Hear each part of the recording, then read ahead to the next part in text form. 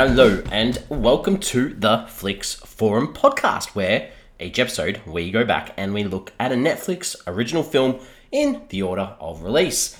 This episode was a very special bonus episode for you. It's coming to you on Halloween, and it's a Netflix original film released just in time for 2022. It's the stop-motion horror comedy Wendell and Wild. It's directed by Henry Selick, and it stars the voices of Keegan-Michael Key, Jordan Peele, Angela Bassett, Lyric Ross, and Ving Rhames. I'm Jesse, and I'm riding here solo to bring this very special episode to you.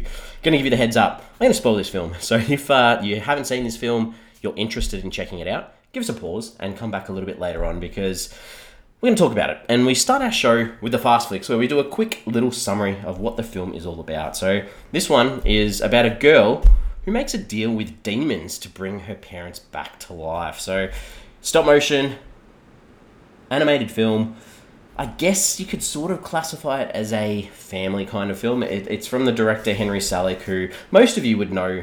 No introduction needed for The Nightmare Before Christmas, James and the Giant Peach, and Coraline. So in that same sort of style, this one's probably a little bit more dark and a little bit more adult catered, I guess. So I think it's got a higher rating across the world compared to the other films. So a little bit of language, a little bit of gore, a little bit more supernatural sort of elements. So maybe watch it if you got kids, you're thinking of watching it with them. Maybe watch it before showing it to them, just to give yourself work out whether it's comfortable for your kids or not. So let's talk about this film and how it ended up on Netflix, I guess. And I think you got to start off. This is based on an original idea that Selick came up with, and then it was adapted into a screenplay alongside one of the producers on the film, Jordan Peele. So Jordan Peele and Selick sat down together, wrote this film, and Jordan Peele, alongside Keegan-Michael Key, who you'd know from Key and Peele, they voiced these two demons in this film. So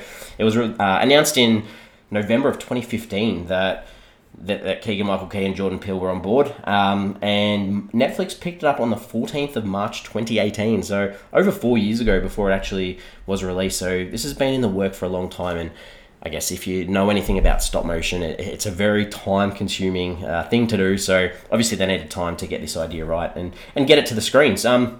To prepare for the voices of Wendell and Wild, Key and Peele, they watched a lot of Abbott and Costello comedies, which is quite interesting. And the actual character design, or the animated clay figures of these two characters, actually resemble the actual physical attributes of Key and Peele, which is quite interesting too. So you might recognize them when you watch this film.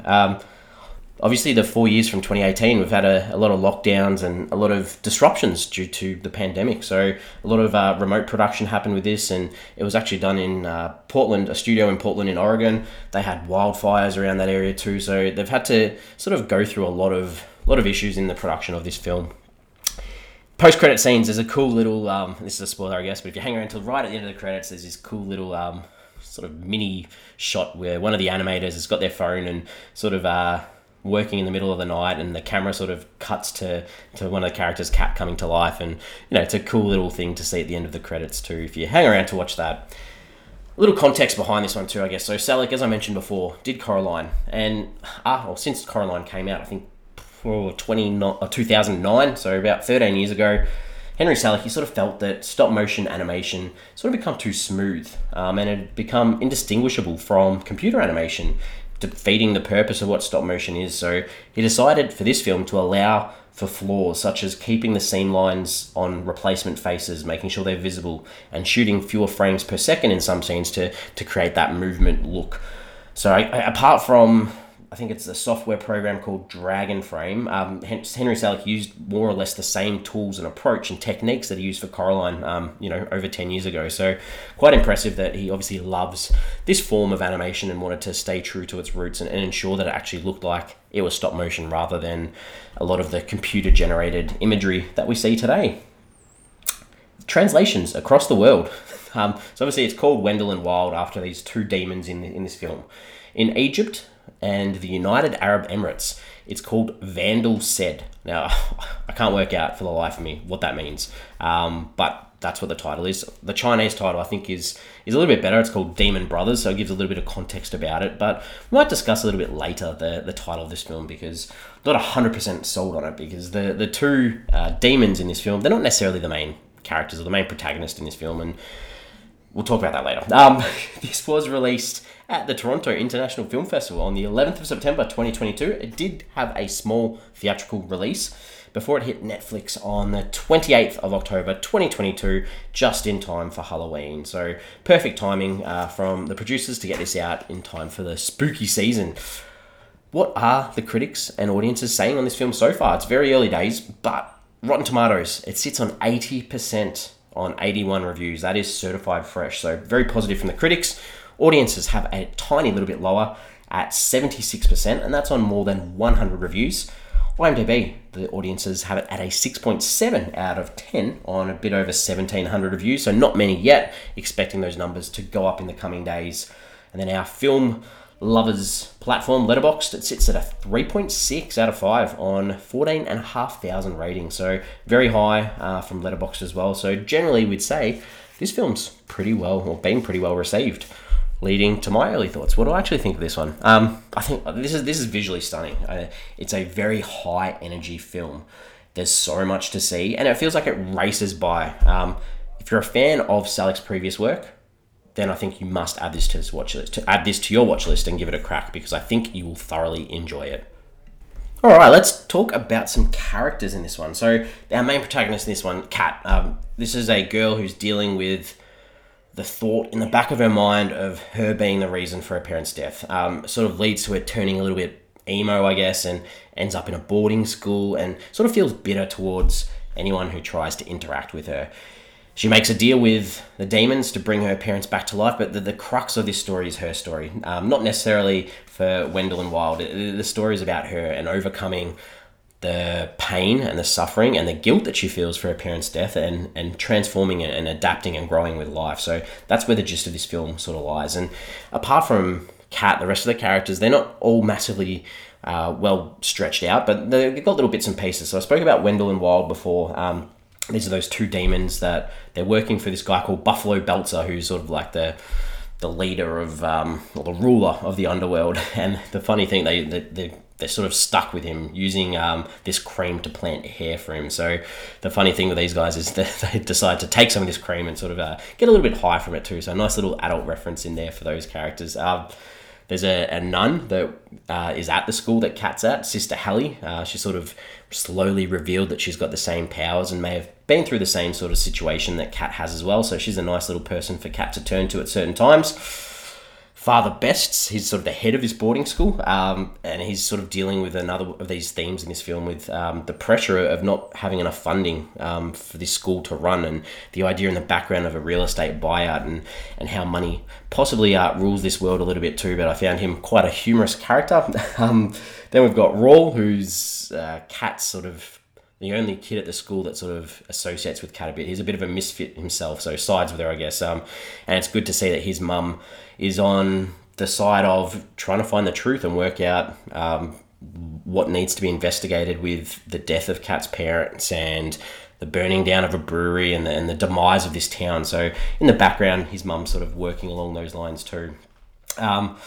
Manberg, I guess I should mention, he's this creepy janitor. No real context as to why he comes across as so creepy, but he sort of works in the school and sort of has a bit of an inkling and works a bit with Sister Hallie to collect demons, and he sort of wants to train Kat and be involved in that too. So a variety of side characters there to talk about, and that'll lead me into the scenes. So what are some scenes in this that I enjoyed?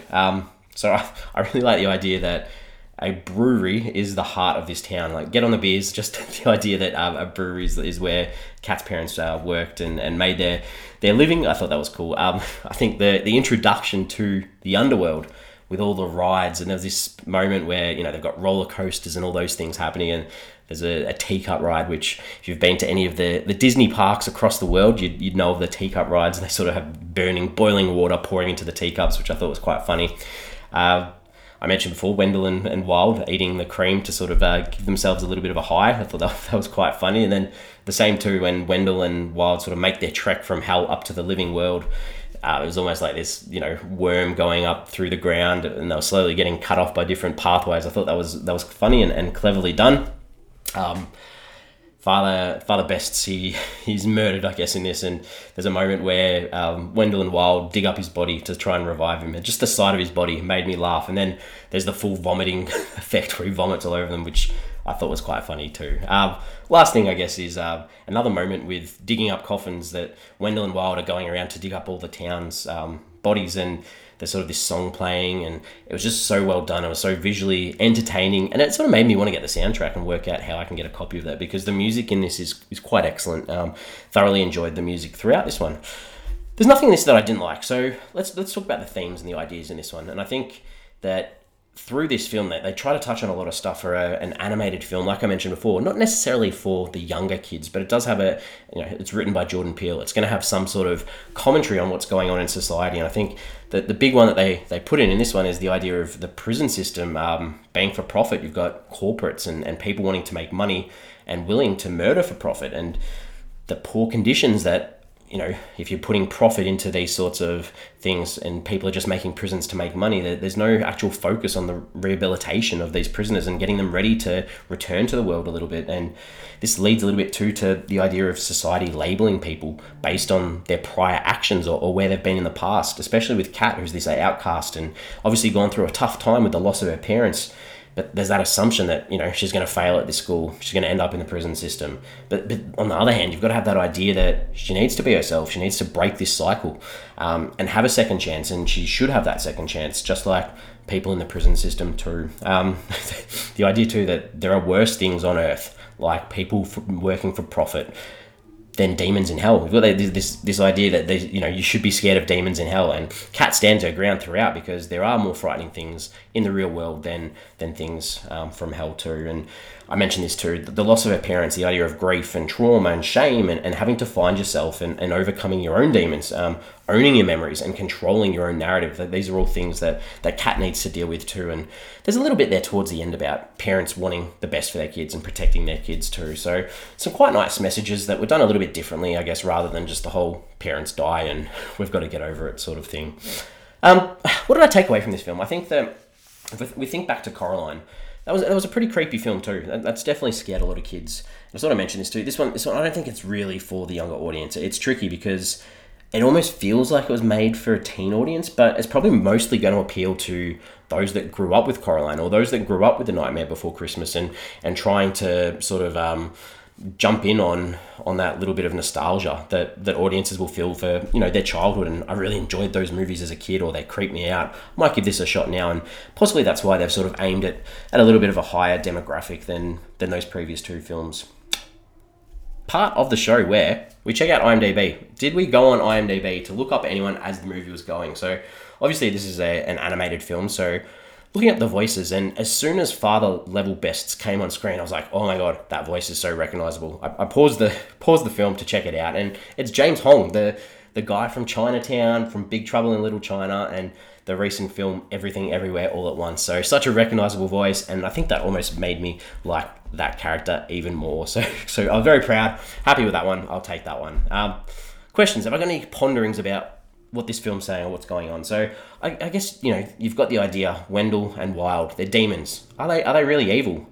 I mean, if you think about demons and what they want, that their motivations to get out of the underworld were to make money to make this theme park. But was that theme park just for them, or was that theme park for others to enjoy too? So maybe they're not necessarily that evil at all. They wanted other people to enjoy life and their sort of passion and their idea of what they wanted to build. And the other thing, there's a part where Kat does this chant to the gravestone to sort of bring him back alive. And I just wanted just a little bit of a thought, like, why do all curses and chants still need to be in the Latin language?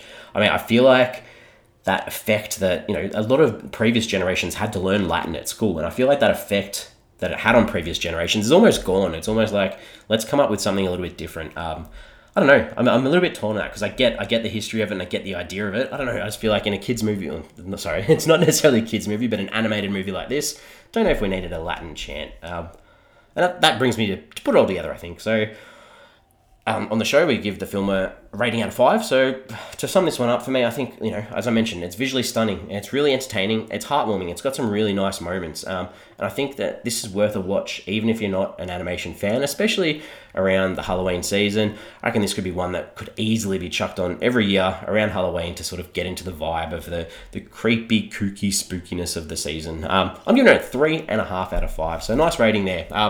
We're on socials. We've got Twitter, Facebook, and Instagram.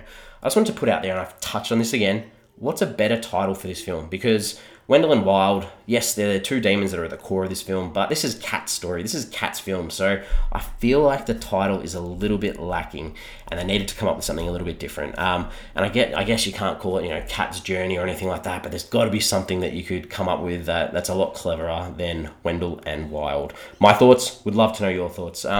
Thanks for listening. As always, we have a huge back catalogue, over 200 episodes. Please have a look through the catalogue. There's probably a Netflix film on there that you may have seen and you might like to have a listen to. So, as always, thanks for listening, and we'll speak soon.